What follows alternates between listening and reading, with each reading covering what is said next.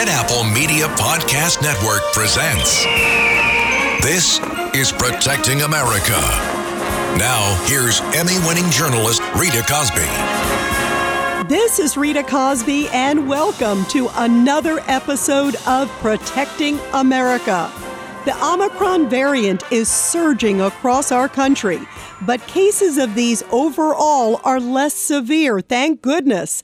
Yet the politics and even school closures, like in Chicago, because of the teachers' union, are red hot. Our next guest will help us sort fact from fiction, real medical information from political theater.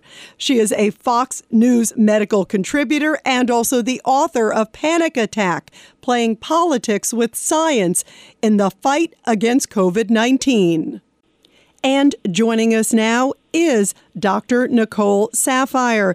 Dr. Saphier, I have to ask you, how much of what we're hearing overall about COVID now is politics versus science?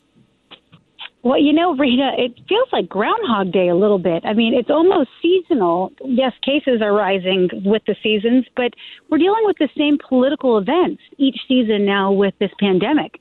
From at the very beginning, spring 2020, we're talking school closures. And then again, we were talking in early 2021 about the teachers' unions having influence on the CDC's recommendations for whether or not kids can get back to school and how they can do it. I mean, it's really crazy. And now here we are again. We have so many children out of school because of teachers' unions. I mean, the science is there. The science tells us that it is severely detrimental to our children's physical and mental well-being to be out of school. And yet here they are, out of school again. And again, when we're talking about immunity, you hear the CDC saying, you know what, we're not going to use the term fully vaccinated anymore. We're going to just say, are you up to date? Well, what does that mean? And unfortunately, the CDC continues to make it seem as though immunity is binary, black and white, but it is not. A healthy young teenage boy or a young, 30-something female with no medical conditions is very different than a 65-year-old with, heart disease. So they don't need the same amount of boosters as maybe the more high-risk vulnerable population. Not to mention the CDC continues to completely have the wool pulled over their eyes regarding natural immunity, despite the fact that there is study after study showing that if you have recovered from COVID-19, that natural immunity really does provide robust protection. Sure, if you get a vaccine dose after it or before you got infected, you have a much stronger hybrid immunity. But the fact that they completely neglect to account for natural immunity is very upsetting. They continue to push their boosters upon boosters, despite if you have recovered or not from COVID-19. And I think that is a failure of our public health system. What do you make of the reason that they are ignoring this sort of all-encompassing, looking at different things? What is the reason that they're so vaccine, booster focused? I think it is that they are trying to just stay on the straight and narrow. They have a message. Their message is we need to get as much vaccine-induced immunity into the population as possible.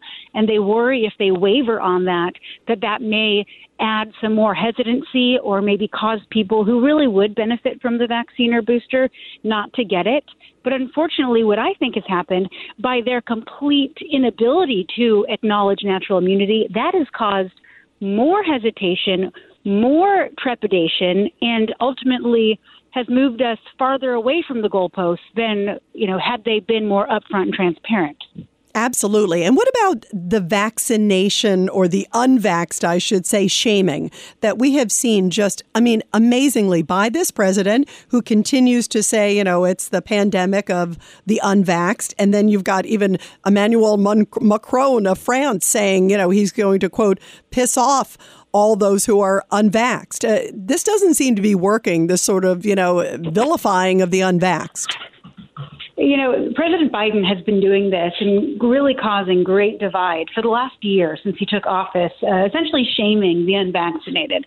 A better thing to do, yes, I understand that we wanted to encourage people to get vaccinated, but I'll tell you, by shaming them, you need to use more of the carrot than the stick when you're trying to incentivize people to do something. But now, as we're moving forward in the pandemic, first of all, the definition of a pandemic is when you have a pathogen or something causing disease that's across multiple continents. And that's what SARS-CoV-2 is doing. And it is being transmitted right now by people who are unvaccinated, people who have natural immunity, people who are vaccinated, and people who are boosted. So we have a lot of people transmitting it, and not one is more culpable of the other. What we are seeing is that a rise in hospitalization rates in those who are unvaccinated as opposed to those who have been vaccinated or boosted. So he should be talking about those talking points and not shaming people. Yeah, it's driving them away, don't you think? It's not incentivizing people to get vaccinated. It's getting them angry. Of course. Does he really think by saying, name-calling and saying things such as that that's actually going to convince one person at this point not to get vaccinated? Absolutely not. What they need to do is they need to publicly acknowledge natural immunity and say why they still believe that people, even with natural immunity, say who have pre-existing medical conditions or who are over the age of 65, why it's still important for them to get vaccinated. Stop focusing on the healthy 22-year-old college student because he does not, there's no data at this point to even show that he would benefit from a booster. But yet that's what they're putting all of their effort into is boosting healthy individuals when we still have about 15 million high-risk Americans over the age of 55 with medical comorbidities who haven't been vaccinated. Their efforts would be much better spent getting to those people than pushing down all Americans' throats this booster campaign, which is based on very low-level data.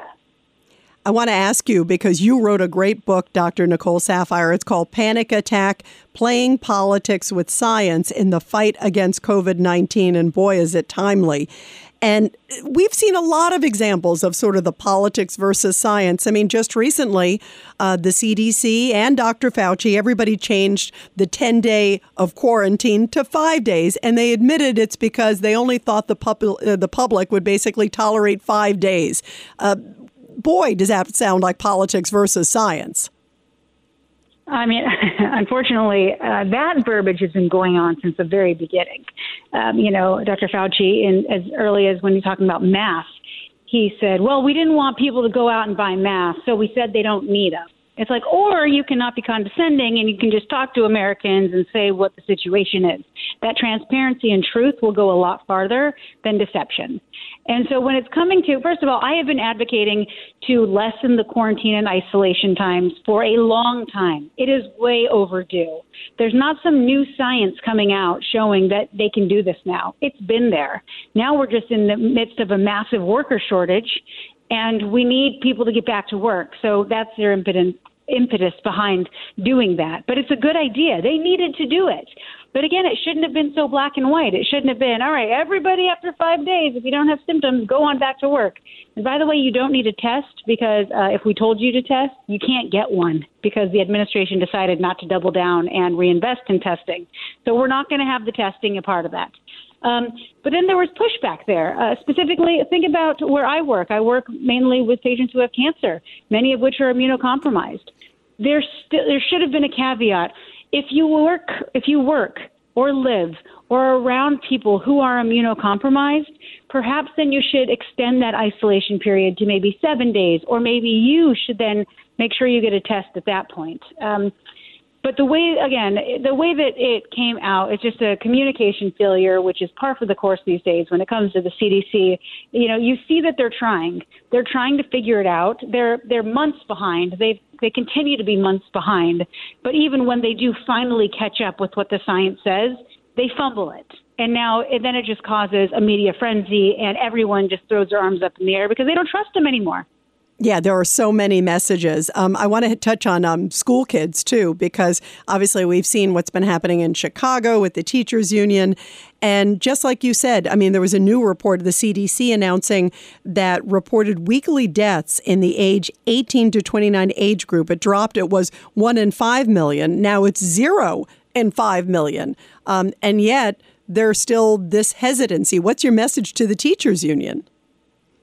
The teachers union at this point, it is shameful that they are using children to push their political agenda. The American Rescue Plan gave out $130 billion to states and schools, $5.5 billion of which went to the Chicago public school systems.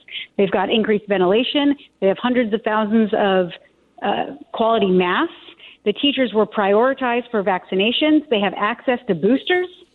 And yet they're still calling to not go to school.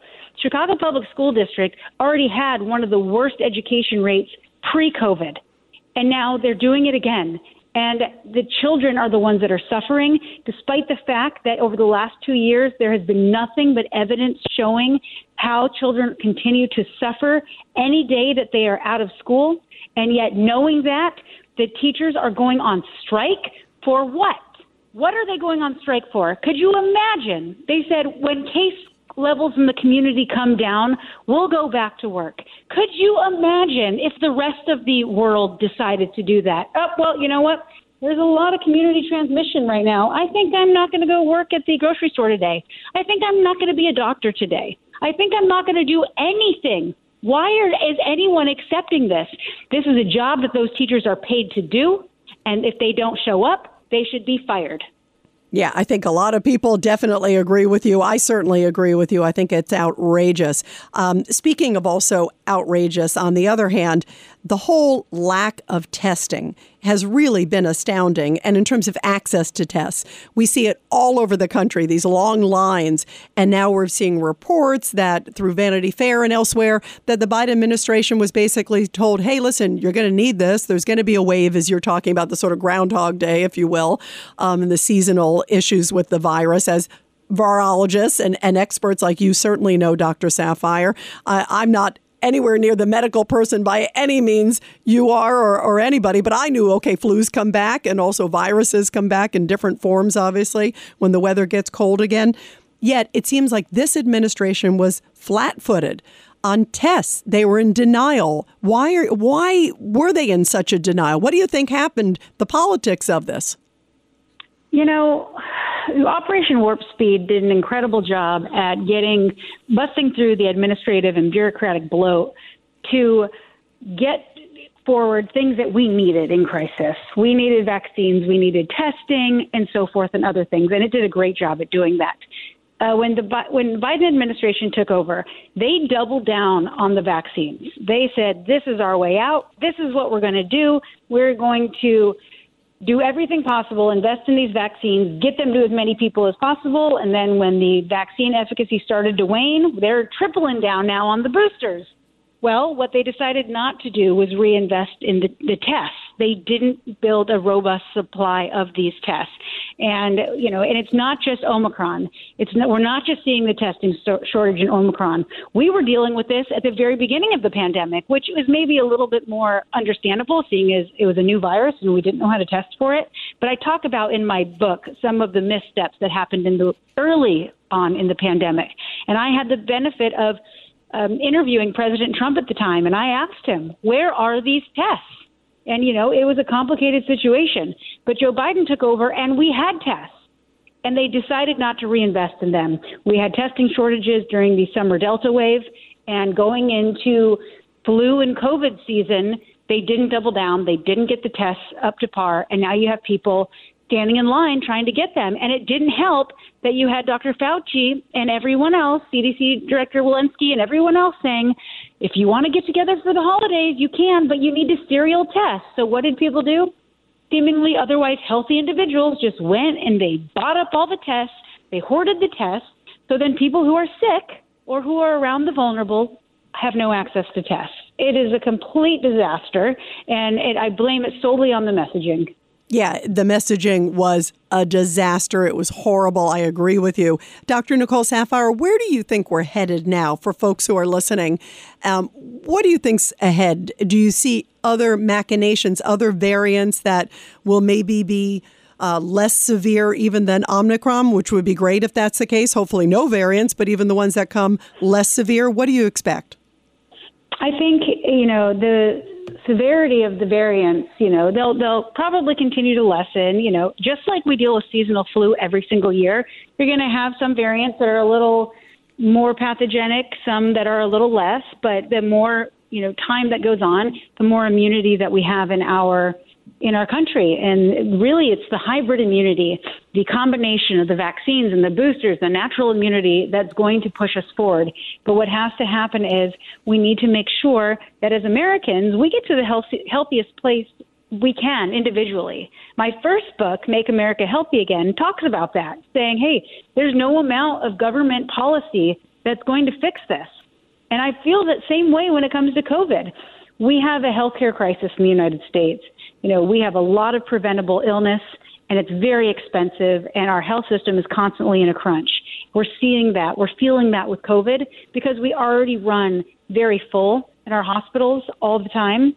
And what renders us sick to COVID? Pre-existing illness.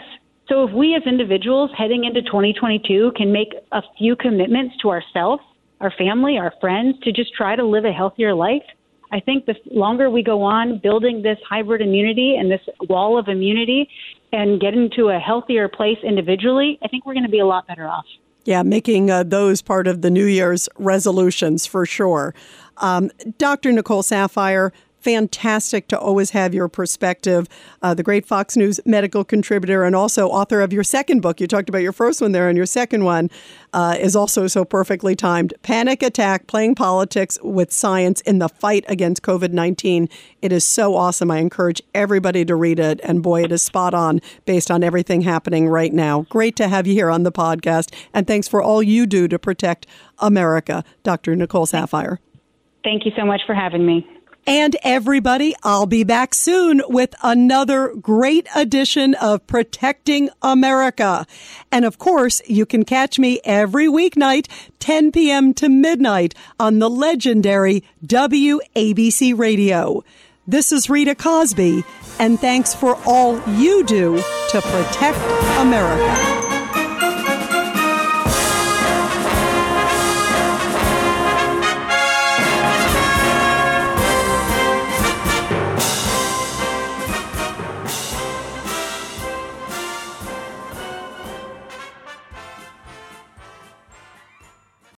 At Grand Canyon University, we believe in equal opportunity, and the American dream starts with purpose. Whether your pursuit involves a bachelor's, master's, or doctoral degree, GCU's learning environments are designed for supportive networking and collaboration. With over 330 academic programs, GCU provides a path to help you fulfill your dreams. The pursuit to serve others is yours. Find your purpose at GCU. Private, Christian, affordable. Visit gcu.edu.